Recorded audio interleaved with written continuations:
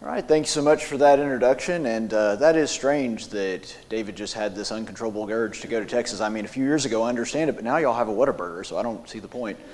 But anyway, thank you so much for allowing us to come here. And David did ask me to fill in for him, so I'm going to be pinch hitting tonight. So if you would just join me in a word of prayer before we start this evening.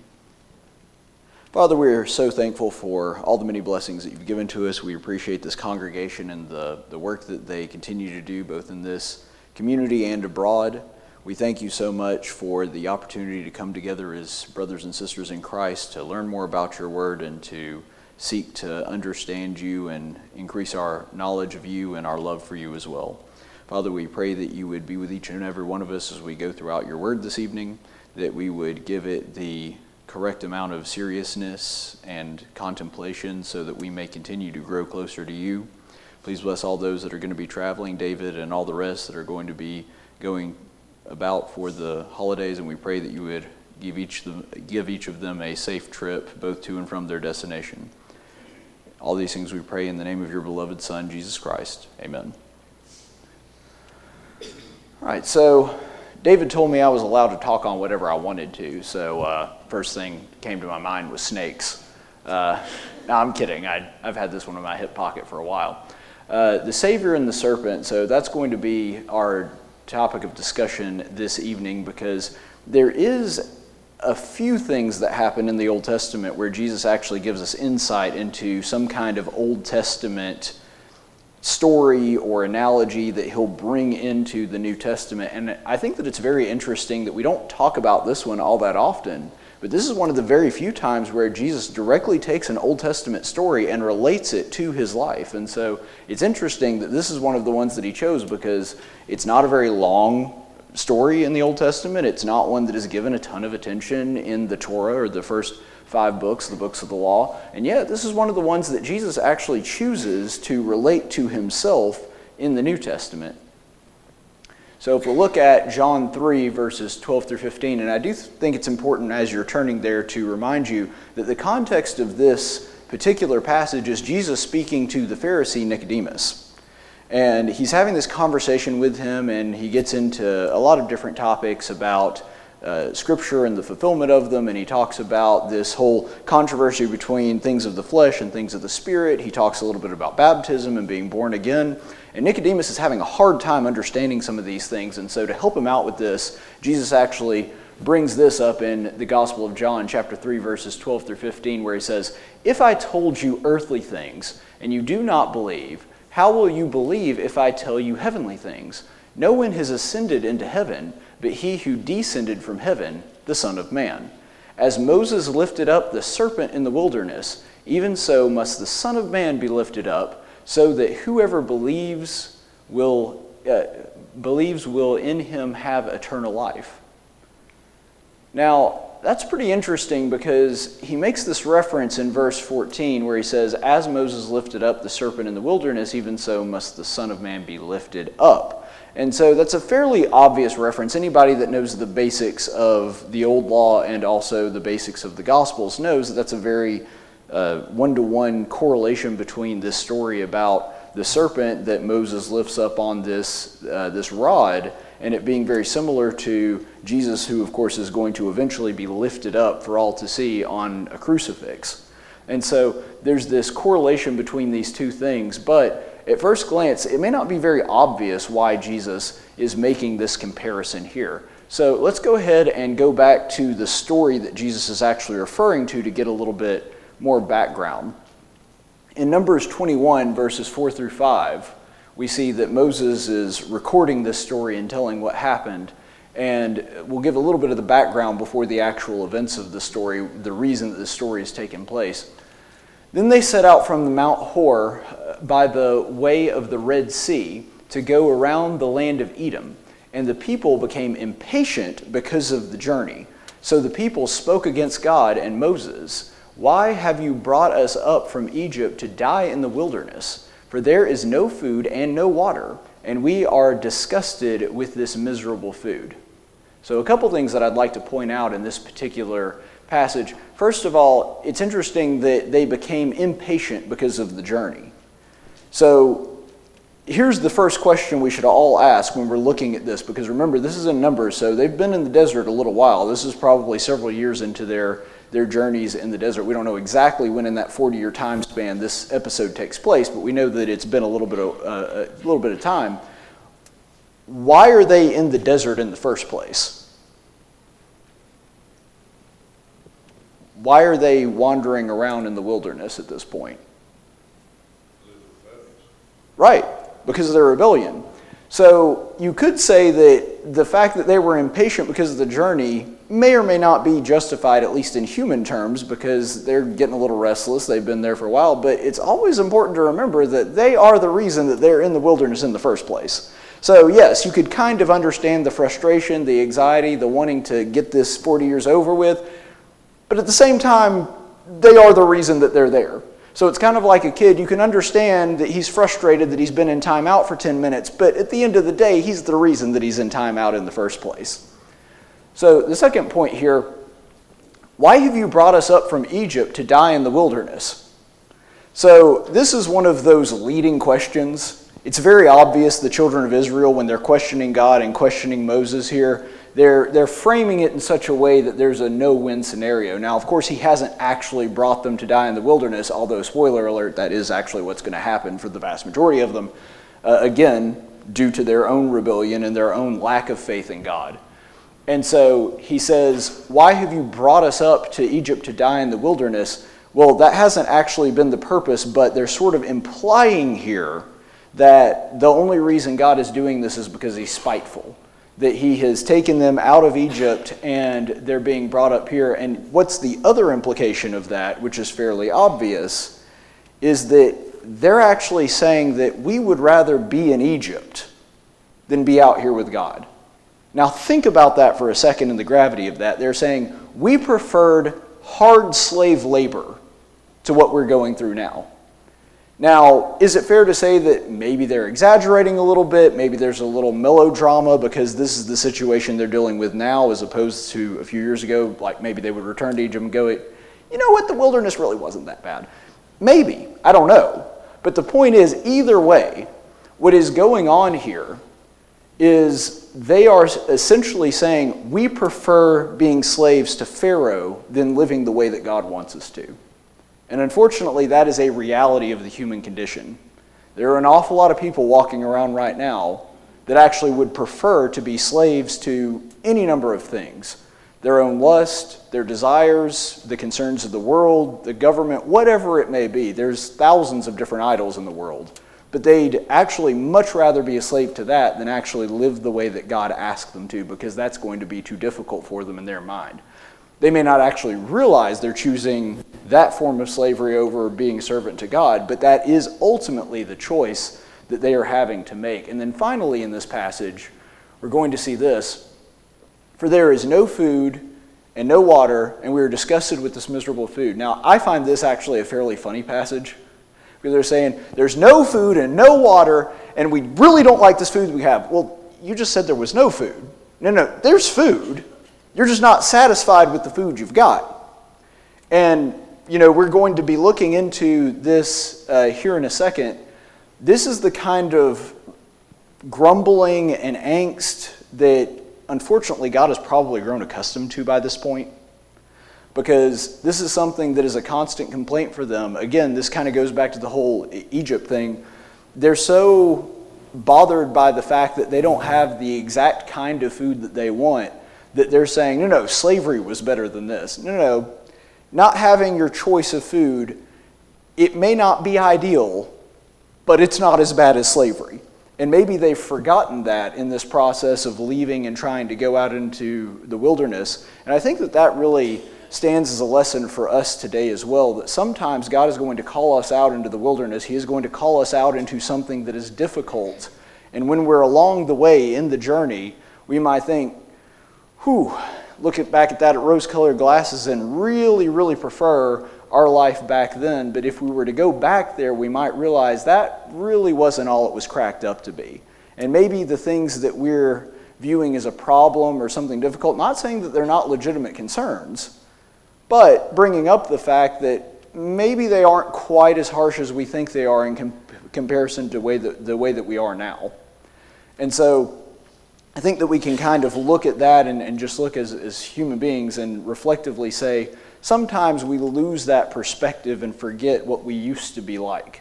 Especially when we've become saved, sometimes we hit a rough patch or something happens that's unpleasant and we somewhat forget how difficult it was back before our life when we started our walk with Christ. So let's advance to the next few verses here where we start to get into the meat and potatoes of our lesson here. Then the Lord sent fiery serpents among the people, and they bit the people, so that many of Israel died. So the people came to Moses and said, "We have sinned, because we have spoken against the Lord and against you. Intercede with the Lord, that he will remove the serpents from us." And Moses interceded for the people. A couple things I'd like to point out here. First of all, he sent fiery serpents. Now, there's been some debate back and forth amongst scholars as to exactly what this means, what the purpose of this passage is. Generally speaking, when we see the adjective used here, fiery in Hebrew, what that's talking about is it's describing not the serpents themselves, but it's describing the reaction to the venom. So most people think that this is a kind of snake that when they bite you, their venom creates a burning sensation. Most scholars then have attributed this to probably being a desert cobra, because people, generally speaking, when they get bitten by these particular snakes, before they die, they experience a burning sensation in the place that they've been bitten. And so that's probably the reason that you're seeing fiery serpents. This wasn't like a supernatural, like a serpent made out of fire that was coming down and biting them.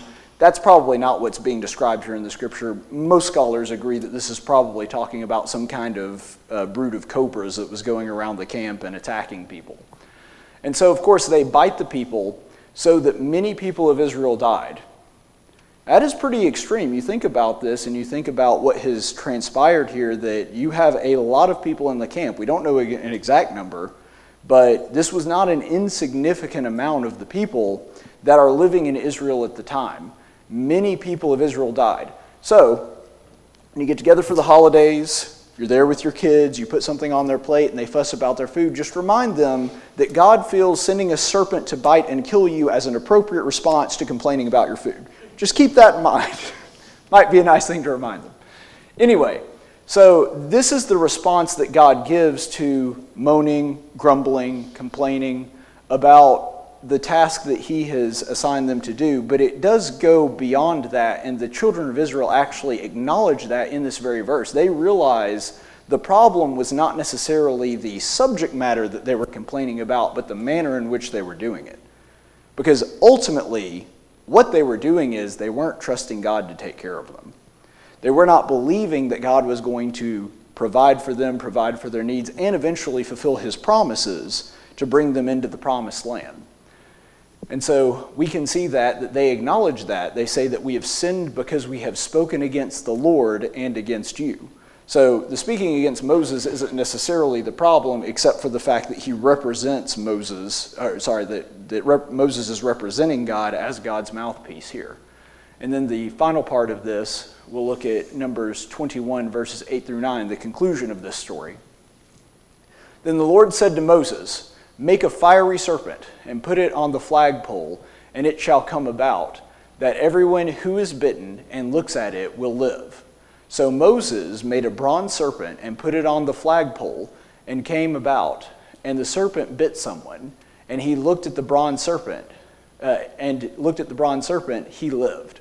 So anybody that looks at the bronze serpent that Moses has made here, this person is actually going to wind up living. Whereas if you don't, there's no guarantee that you will live if you've been bitten by the snake.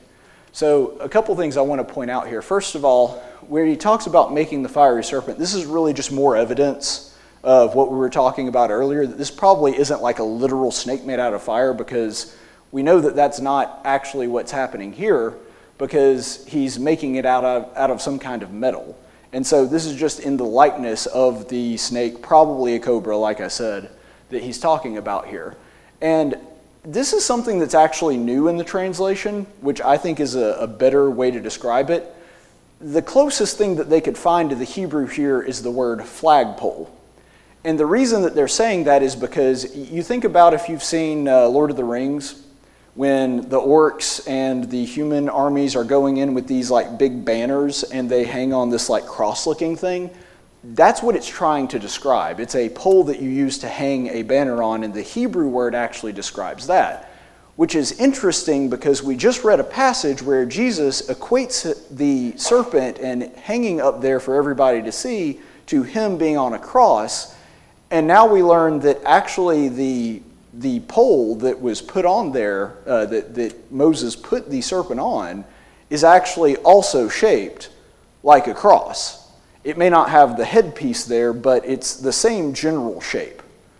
And so we have that as a part that sort of illustrates the similarities between these two as well. And so, of course, he continues on. Those who look at it are going to live. So Moses made this bronze serpent and put it on the flagpole, and it came about that if the serpent bit someone, he looked at it and he lived. So this is the story that Jesus is bringing up to Nicodemus, that the same way that the only way that somebody could be saved from the venom of these serpents is after they were bitten. So this isn't just like, you couldn't write this off as a coincidence, basically. There's some miracles that people try to explain away, or some kind of supernatural explanation that they try to explain naturalistically. Some of those attempts are better than others. But in this case, it wasn't just like, oh, well, I looked at the serpent and because I happened to be there, there were no serpents around the bronze serpent, so I lived. No, that's not what it's saying. It's saying people that had already been bitten by the cobras go to this statue, this bronze serpent put up on a flagpole, and they look at it, and all of a sudden they don't die. And so this was to erase all doubt that the reason they weren't dying was specifically because of God and Moses doing what God asked him to. There was no doubt in the mind of the children of Israel that this was what was going on. Yes? I think also parallel with Christ. We have to think that the nation of Israel was very large at this time. Mm-hmm. So the encampment was very large. Right. This was put in one place in the encampment. Mm-hmm. And as it began to heal people, then I'm sure word spread, and everybody understood that if I look at this, then I'm going to live. But believing that I can look at it and live was not enough. They had to do something. They had to get it. They had to go lay their own eyes on it before they would work. Similar to Christ. We can't just believe in Christ. We have to do what Christ tells us to do. Just like they had to. I agree, and that's an important point, that it wasn't something to where you could just put this serpent in the midst of the camp and all of a sudden all the people didn't die. It was on an individual basis, wasn't it?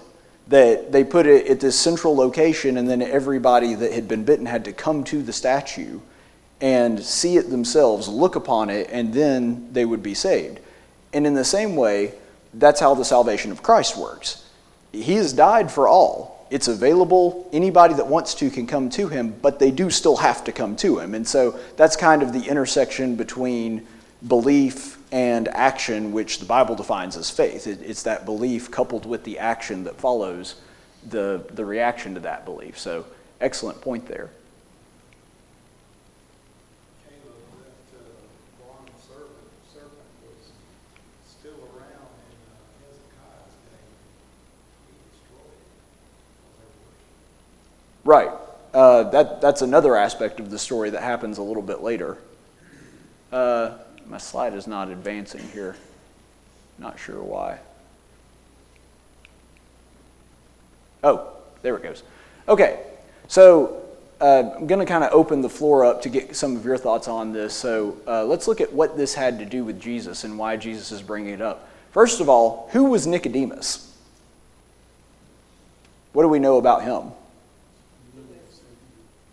Okay, he's a member of the Sanhedrin. What else?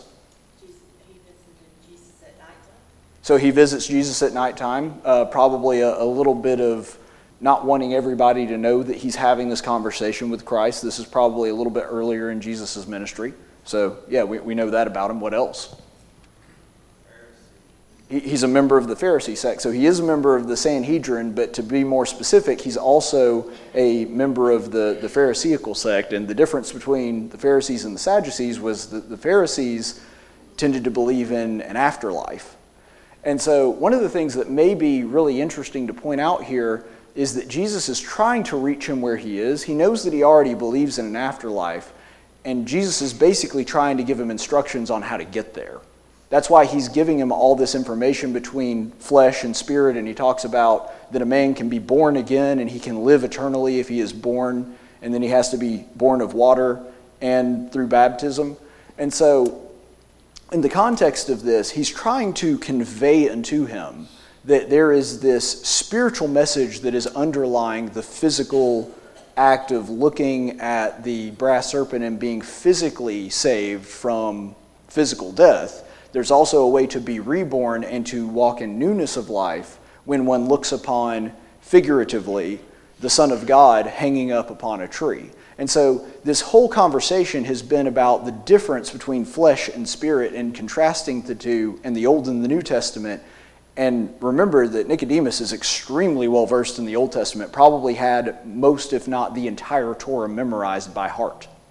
And so when Jesus makes this somewhat vague reference to the Old Testament, Nicodemus knows exactly what he's talking about. He knows the parameters, he knows the context, he knows why God did what he did, he understands the lessons underneath it, he understands the Talmud and the interpretation that the Jews had about this. And so Jesus didn't really have to explain himself a whole lot here. That little bit that we saw in that conversation is enough for Nicodemus to know exactly what Jesus is talking about. And so he's trying to draw this understanding that, yes, there is this old physical story about about Moses putting up this serpent and saving people, and in the same way, the Son of Man is going to be lifted up, and there's going to be a similar spiritual salvation that comes from that. What was the topic of their conversation this evening? Being born again.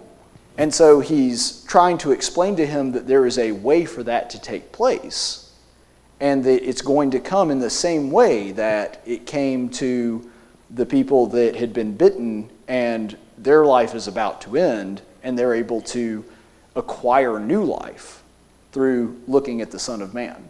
And so in the same way that the Israelites were able to save their lives doing that, a similar thing is about to take place. And then finally, how does this illustration advance Jesus' point?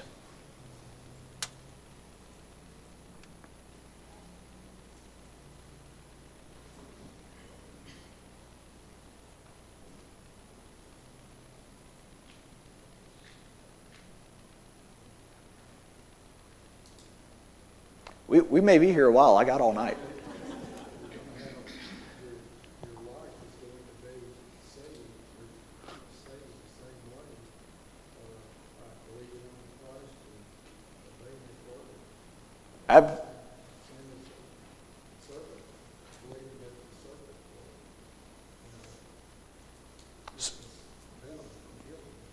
So there's an aspect of faith there, absolutely, that you had to both believe that Jesus is who he said he is, and that him being raised up on a cross means something, in the same way that the Israelites had to believe that this act of going to see the brass serpent was going to save them from that. So that's certainly an aspect of it.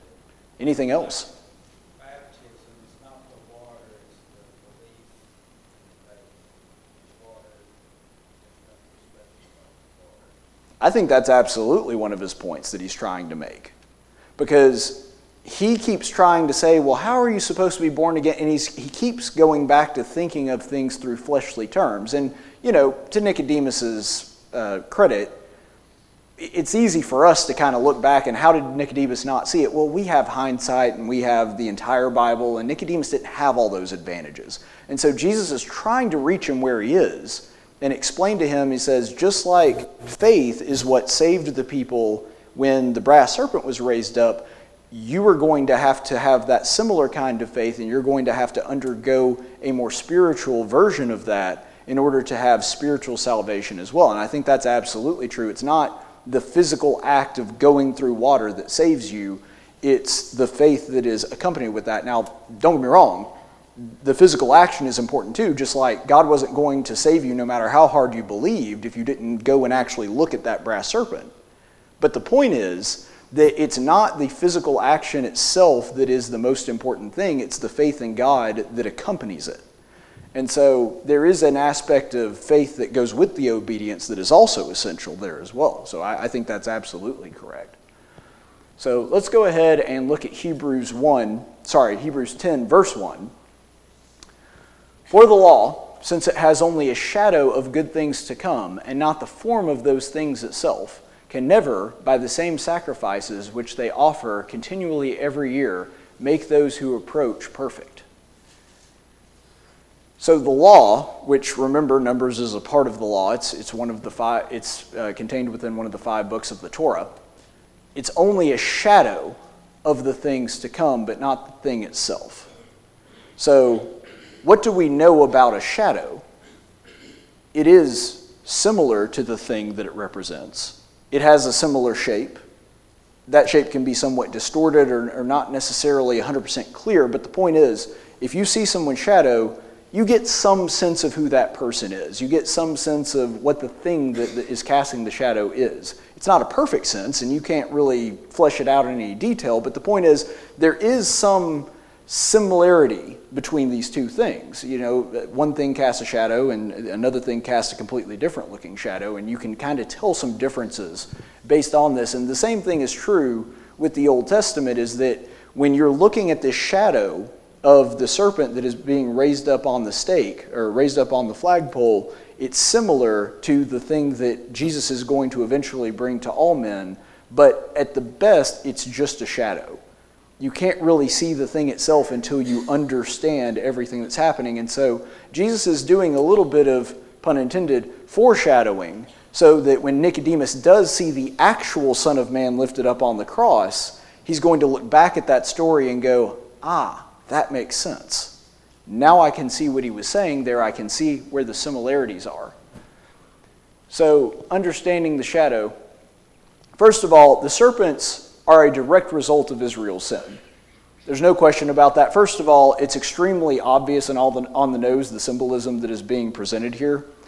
I mean, if you look at the Old Testament, what's the very first thing that tempts Eve to sin? It's the serpent. And so serpents are used in the scripture almost always as some kind of symbol of sin or evil, something like that. And so the fact that the serpents are being brought into the camp and they are a direct result of the people's sin, that's not a mistake. This symbolism was chosen very specifically by God.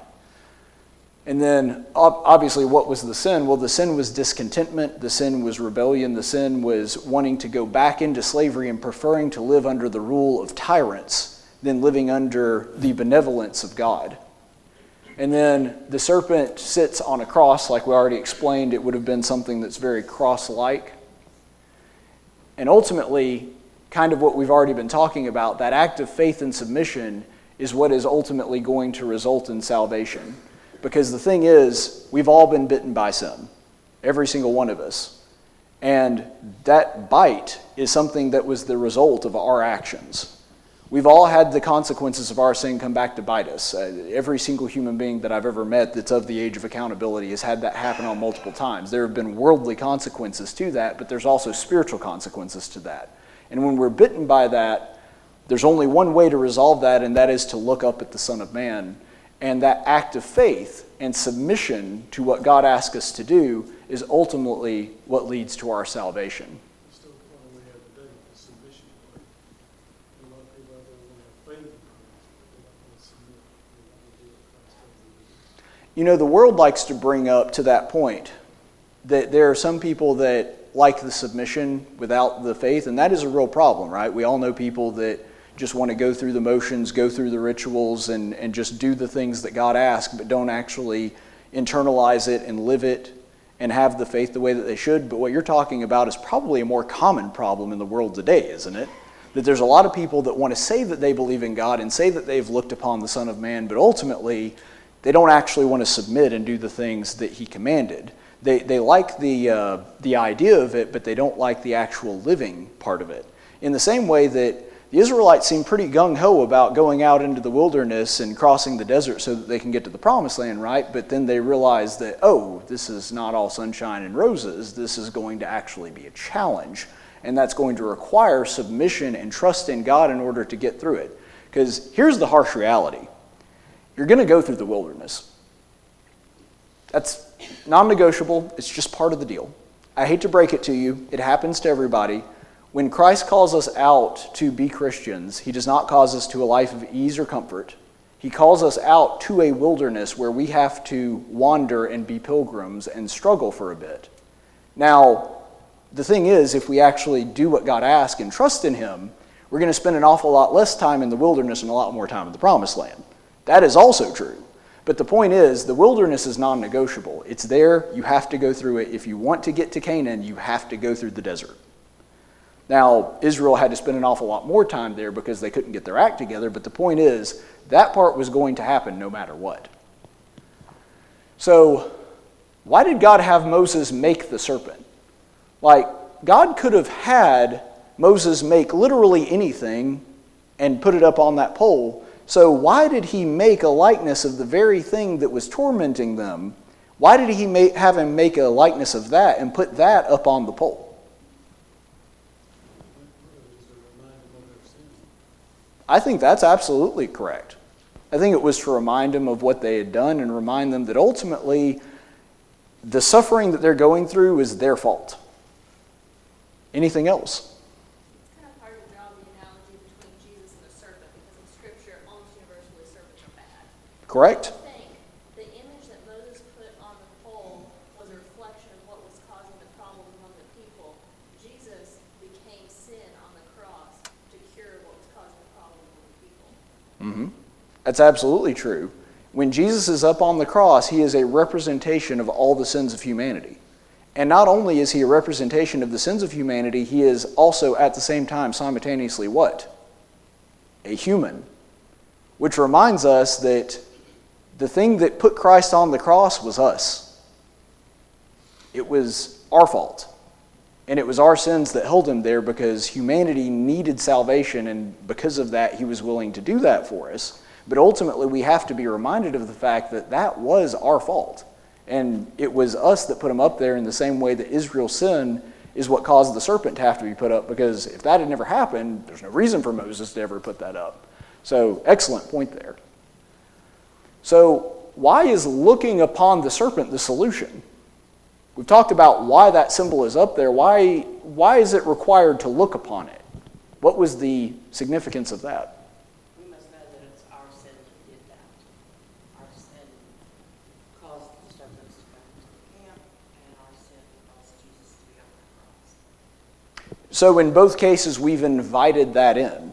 And so it's a reminder to us that ultimately our sin is what put that up there. I think that's absolutely true. But why the serpent itself? Why would they put it? Why would Moses have put that up? Why is looking at it specifically the solution? Okay, well now that's a great answer. It's an easy one, but it's a correct one because God said so.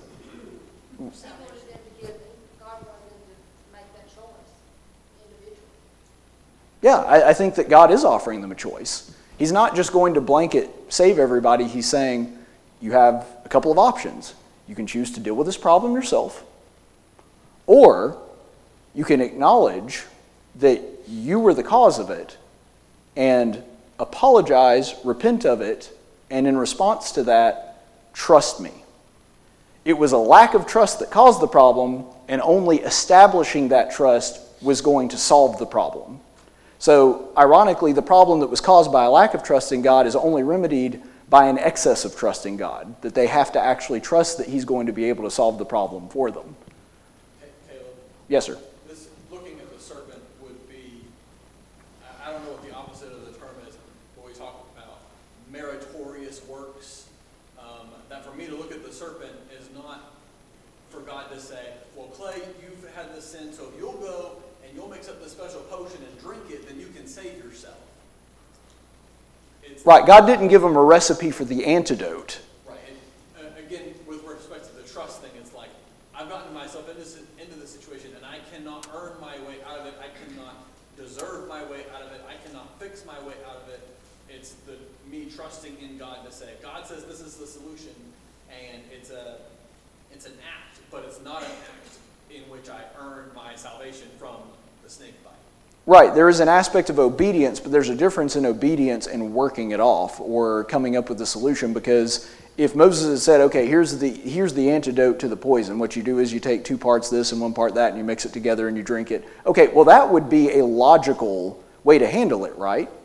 But God doesn't do that because he wants to make sure that they know that the reason that they are being saved is specifically because of God. So I want us to, as we're coming close to the close here, let's look at Romans 5, verses 6 through 10.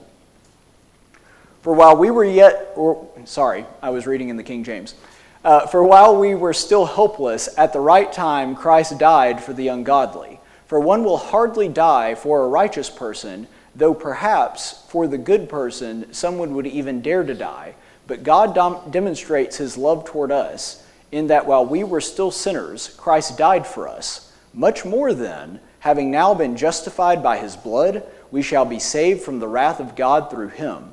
For if, while we were enemies, we were reconciled to God through the death of his Son, much more, having been reconciled, shall we be saved by his life. So, this is a reminder of the cause of Christ dying on the cross. Christ died for the ungodly. He did this while we were still sinners. And we were not just sinners, but his enemies. It wasn't just that we were not on God's side, it was that we were actively on the opposite side. And ultimately, that is what every choice to engage in rebellion against God results in.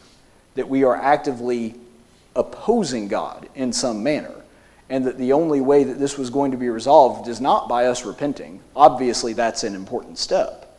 But the only thing that was going to resolve that issue is if someone who had not committed any treachery, somebody that had not betrayed God, somebody that was on God's side, decided to make that bridge for us to cross.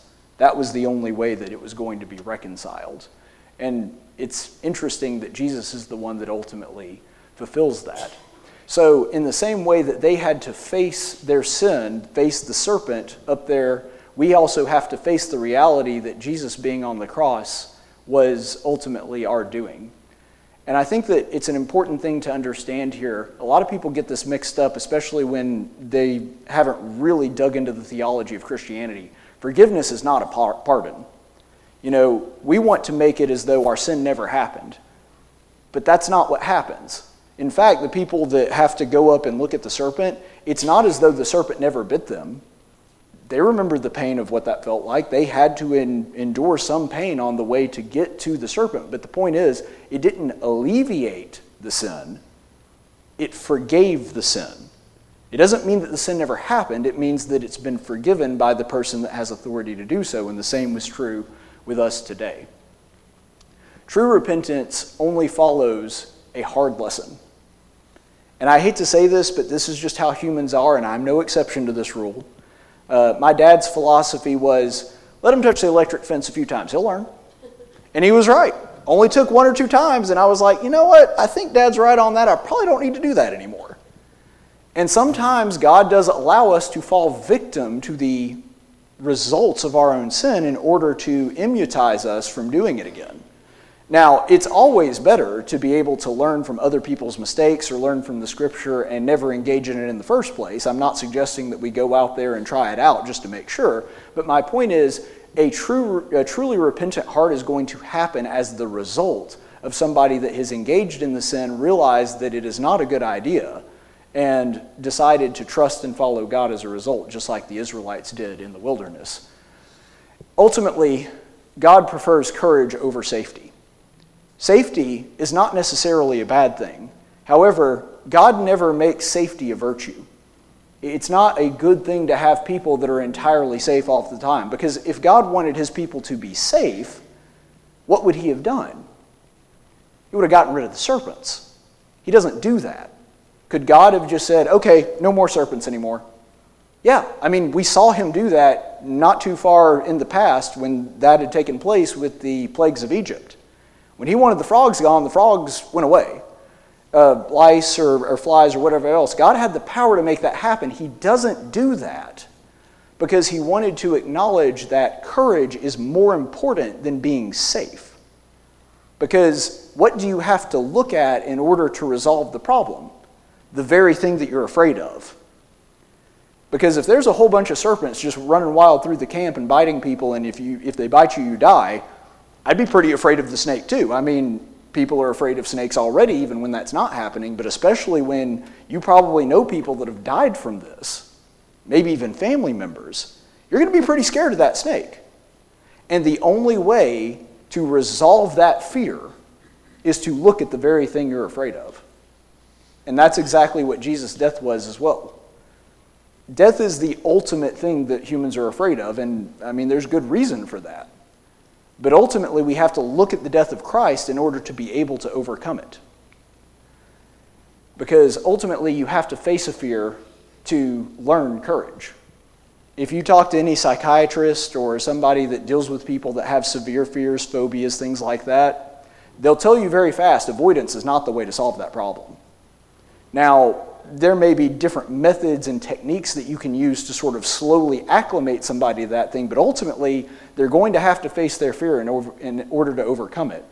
And the same is true with us, whether our fear is a serpent or our fear is death. We're going to have to look up at that and look at Jesus dying on the cross in order to acknowledge the fact that that death is real and it is our fault, but that there is a way to overcome it.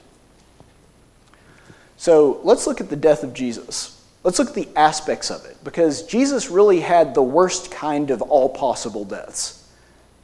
Because it instills absolutely everything and incorporates absolutely everything that we are most afraid of death. Because it was agonizing.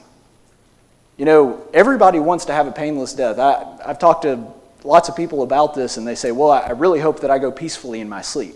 And that's an understandable thing to want, but the point is, Jesus didn't go that way. It was as painful as humanly possible. The Romans were extremely good at prolonging death. And they made it as agonizing and torturous as humanly possible, and that's the death that Jesus died. It was also early. This is a 33-year-old man, you know, in the prime of his life, as it were. If he had not died on the cross, you know, presumably he would have had a very long life ahead of him, and so a lot of people are afraid of dying young, and Jesus did die young. He was betrayed. Think about that. It wasn't just that he died, but he died as the direct result of somebody betraying him. A person that he loved, a person that he looked after, a person whose feet he washed. That's the person that betrayed him. And that was how he died. It was a dishonorable death. Think about this. He is situated between two thieves. He is counted as one of the worst people. He's being killed by execution. Now, granted, that was more common then than it is now, but either way, it was a very dishonorable death. And he's not only up there, but he's up there probably mostly naked, which, if you understood how serious Jews took modesty, that was an affront to him on a personal dignity level, as well as the fact that he's being counted among the thieves. It's an incredibly undignified death. So he not only has no honor, but he also has no dignity, because this is a person that is going to be counted amongst vagabonds and evil people. And from the Jewish perspective, this is the worst kind of death. He's also childless. Now, we don't really consider this as much in our modern society, but back in the days of a Jew, they were very afraid of dying childless, because that was seen as part of your duty to God, that you would bring forth children and propagate the Jewish race. And Jesus was not married and had no children, and so he dies before he's able to do that, which would have been a real problem for people in his culture at the time. And also, he was lonely. Remember what happened to his friends? All his disciples abandoned him. All but one. John and his mother. That's the only people that are there. His brothers and sisters don't care about him. All his friends have left him. That's the kind of death our Savior died. So when we look upon Jesus, he embodies everything that we're afraid of. Everything that we could be afraid of when it comes to death. And he encompassed all of it into his death and faced it specifically so that we don't have to. And as long as we'll look upon that and remember that, and remember that that's what Jesus did for us, that is the way that we are going to overcome death through him. And most importantly, he was innocent. He's the only person that actually didn't deserve death, and he still died for everyone else. And so unlike all of us who deserve death, he wasn't. And so that's how he embodies everything that we're afraid of. So the last passage that we'll look at before we close out tonight, Romans 8:31 through 34. What then shall we say to these things? If God is for us, who is against us? He who did not spare his own son, but delivered him over for us, how will he not also with him freely give us all things? Who will bring a charge against God's elect? God is the one who justifies, who is the one who condemns. Christ Jesus is he who died. Yes, rather, who was raised, who is at the right hand of God, who also intercedes for us. Who will separate us from the love of Christ? Will tribulation, or distress, or persecution, or famine, or nakedness, or peril, or sword? Just as it is written, for your sake we are being put to death all the day long. We were considered as sheep to be slaughtered. But in all these things we overwhelmingly conquer through him who loved us. For I am convinced that neither death, nor life, nor angels, nor principalities, nor things present, nor things to come, nor powers, nor height, nor depth, nor any other created thing will be able to separate us from the love of God, which is in Christ Jesus our Lord. So if you want to understand how these two things relate, the children of Israel brought that on themselves, and it was only because God loved them that he made a way for them to survive that. And he did exactly the same thing with us. Nothing is going to separate us from the love of Christ. And that is why we can face the fear of death. And we don't just, sort of edge across the finish line. It says we overwhelmingly conquer with that love, basically acting as our tailwind. Thank you so much. I appreciate it.